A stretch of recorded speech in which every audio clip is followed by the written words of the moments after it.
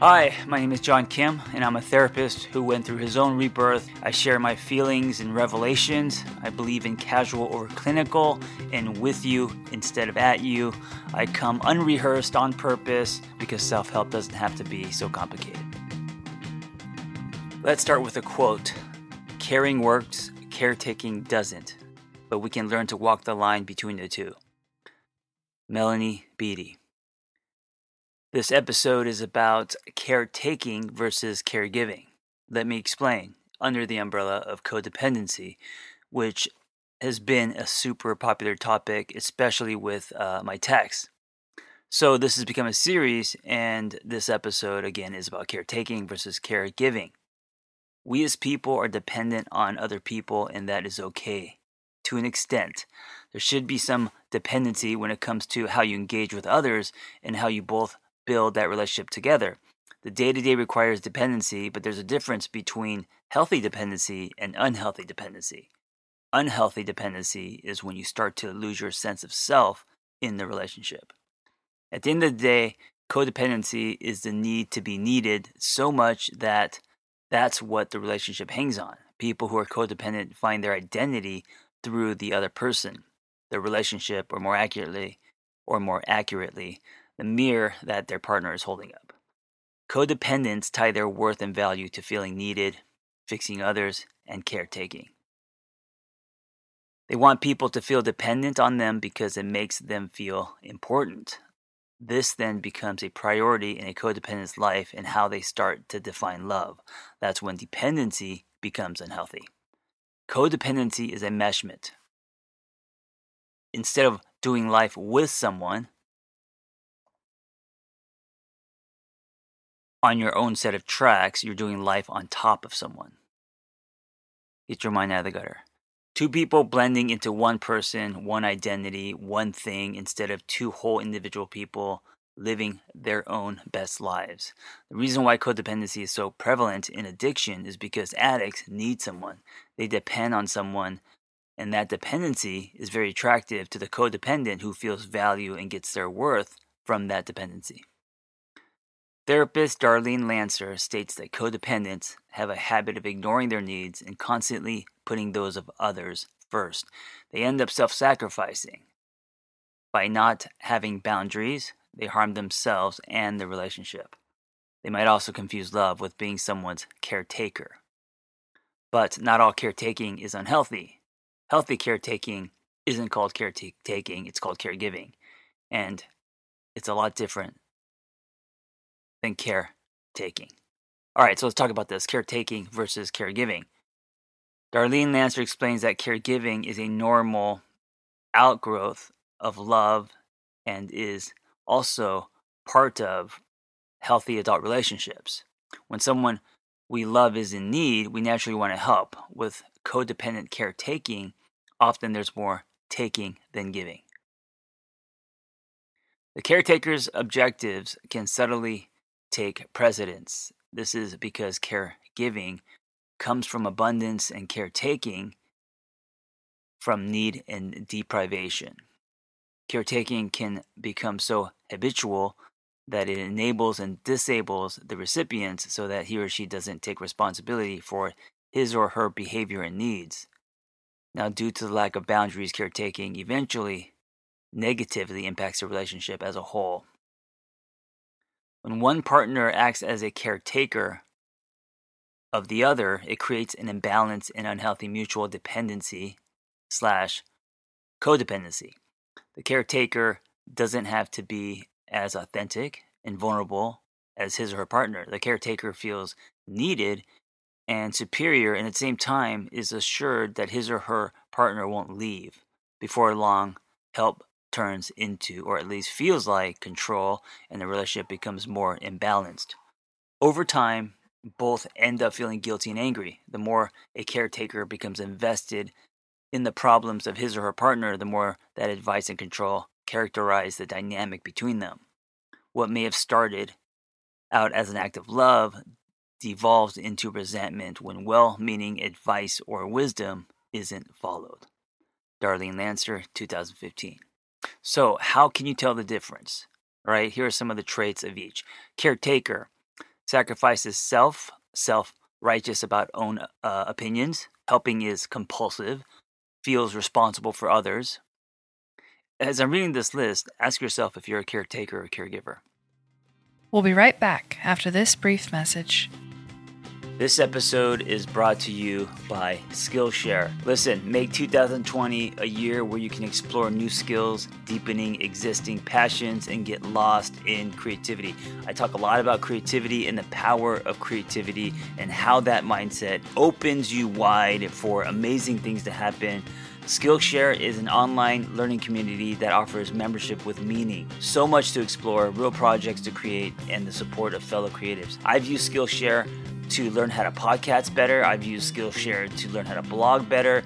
I've used Skillshare to execute structure in my content. I'm going to right now give you 2 months free. Just go to Skillshare.com/angry. Skillshare.com/angry for 2 months of Skillshare absolutely for free. This is a year that you can exercise your creativity muscles. You have absolutely no more excuses. Go check out Skillshare. Caretaker crosses boundaries with unsolicited advice, is judgmental, knows what's best for others, gives with strings attached or expectations, feels exhausted, irritated, frustrated, anxious, feels unappreciated or resentful, discourages others from thinking for themselves, uses non-assertive, pushy, judging you statements, tries to control recipient. Now, here is some traits from a caregiver. Practices self-care, respects others' opinions. Helping is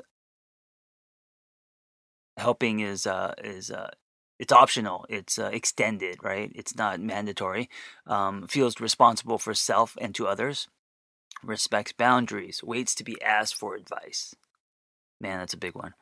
Feels love and empathy, knows what's best for self, gives freely without expectations, feels energized, doesn't take others' actions personally, encourages others to solve their own problems, uses assertive I statements, supports recipient. Along with some more examples, caretaking feels stressful, exhausting, and frustrating. Caregiving feels right and feels like love. It re-energizes and inspires you. Caretaking crosses boundaries. Caregiving honors them. Caretaking takes from the recipient or gives with strings attached. Caregiving gives freely. Caretakers don't practice self-care because they mistakenly believe it is a selfish act. Caregivers practice self-care unabashedly because they know that keeping themselves happy enables them to be of service to others. Caretakers worry, caregivers take action and solve problems. Caretakers think they know what's best for the others, caregivers only know what's best for themselves. Caretakers don't trust others' abilities to care for themselves. Caregivers trust others enough to allow them to activate their own inner guidance and problem-solving capabilities. Caretaking creates anxiety and or depression in the caretaker. Caregiving decreases anxiety and or depression in the caregiver. Caretakers tend to attract needy people. Caregivers tend to attract healthy people. Hint, we tend to attract people who are slightly above or below our own level of mental health. Caretakers tend to be judgmental. Caregivers don't see the logic in judging others and practice a live and let live attitude. Caretakers start fixing when a problem rises for someone else. Caregivers empathize fully, letting the other person know they are not alone and lovingly ask, what are you going to do about that? Caretakers start fixing when the problem arises. Caregivers respectfully wait to be asked for help or asked to help. Caretakers tend to be dramatic in their caretaking and focus on the problem. Caregivers can create dramatic results by focusing on the solutions.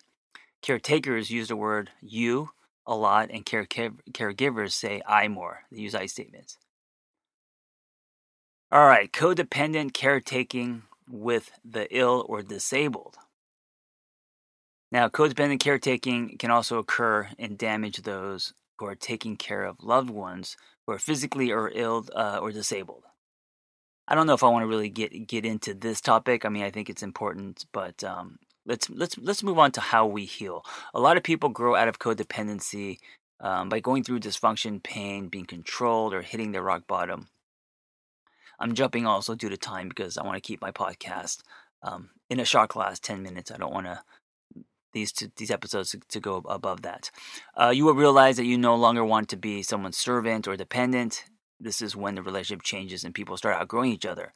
But first, they have to dig through the trenches in order to realize that they are codependent and start growing from it. This, of course, it starts with awareness, right? You realizing this. The best way to grow out of codependency is by seeing a therapist and processing through it, right? You need to learn about how you are wired, what comes up for you, why you do the things you do, why you're attracted to certain types of people, and actually study the dynamic of the relationships you are in or you were in.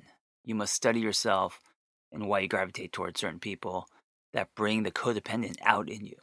Once you start doing that, you're going to start to have revelations. You're going to have revelations that that encourage you to start making different choices, which then lead to different experiences. So, if you're a caretaker, ask yourself and answer these questions regarding caretaking. What are the payoffs or benefits of this role? How does it affect you in your relationships? What are the drawbacks of your behavior on yourself and others? Once you've begun to examine what's behind your compulsive helping, that's the first domino, right? Now, here's some ways to try to move forward. Trying to say no to a few requests per week. This is all the stuff that's uncomfortable for you because you're not wired or this way, you're not used to this. Countering thoughts such as, I have to help them, I'm the only one who can, with I'm not responsible, I'm not helping by doing everything for them. Committing to at least 15 minutes to yourself each day, right? Self-care, your relationship with self, whether you use time to take a short walk or meditation, in my case, ride a motorcycle, go work out, whatever it is that connects you to you, just as long as that's for you. Be transparent. Tell others that you're trying to focus more on yourself right now and that you can't help them at this time. You may initially be thrown off and that might be really uncomfortable, but if they don't understand that, then, are they really your friends? When you feel the urge to swoop in and take control, try doing the opposite, step back and just see what happens. See how it feels for you and observe what happens with the other person. And finally, use some of the time each day that you would spend worrying about someone else to think about your own interests and dreams. Invest in yourself. That was an example of one of the Google Docs that I text out every Friday. It's roughly 6 pages, and I pretty much wrote it and read it to you. And if you want the Google Docs, just you could sign up, subscribe at The Angry Therapist on Instagram. Click my bio link or just go to theangrytherapist.com, my website. Thank you for listening. Ask yourself, are you a caretaker or a caregiver? Listen, if you are great at helping other people and you have a passion for that and you want to find personal freedom and level up the skills you already have, it's time to become a life coach. When I became a coach, there was nothing like this out there. And so I developed this coaching training program alongside Noel Cordeau, Journey Coaching, that's JRNI, and it is amazing. It's 100% live. It's everything that I wish I had when I was starting out. Meaningful, evidence-based education, real people, real community, lifetime support and business development, ICF certified. Just go to theangrytherapist.com, my website, and click on Become a Coach and explore the Journey Coaching Intensive. See you in class. Hey, before you go, if you like my ramblings and revelations and shares, I am now texting people directly to their phone. Just go to my website, theangrytherapist.com. If you want to subscribe, I'll be doing weekly text, 5 days a week, reminders, and also mindsets and exercises and challenges. And every week there will be a different theme, a different topic. So I hope to see you in your phone. And also, if you enjoyed this conversation, I hope you help me spread the dialogue and help other people by sharing it. You never know what people need to hear. So if it's helped you, I hope you can help me help others.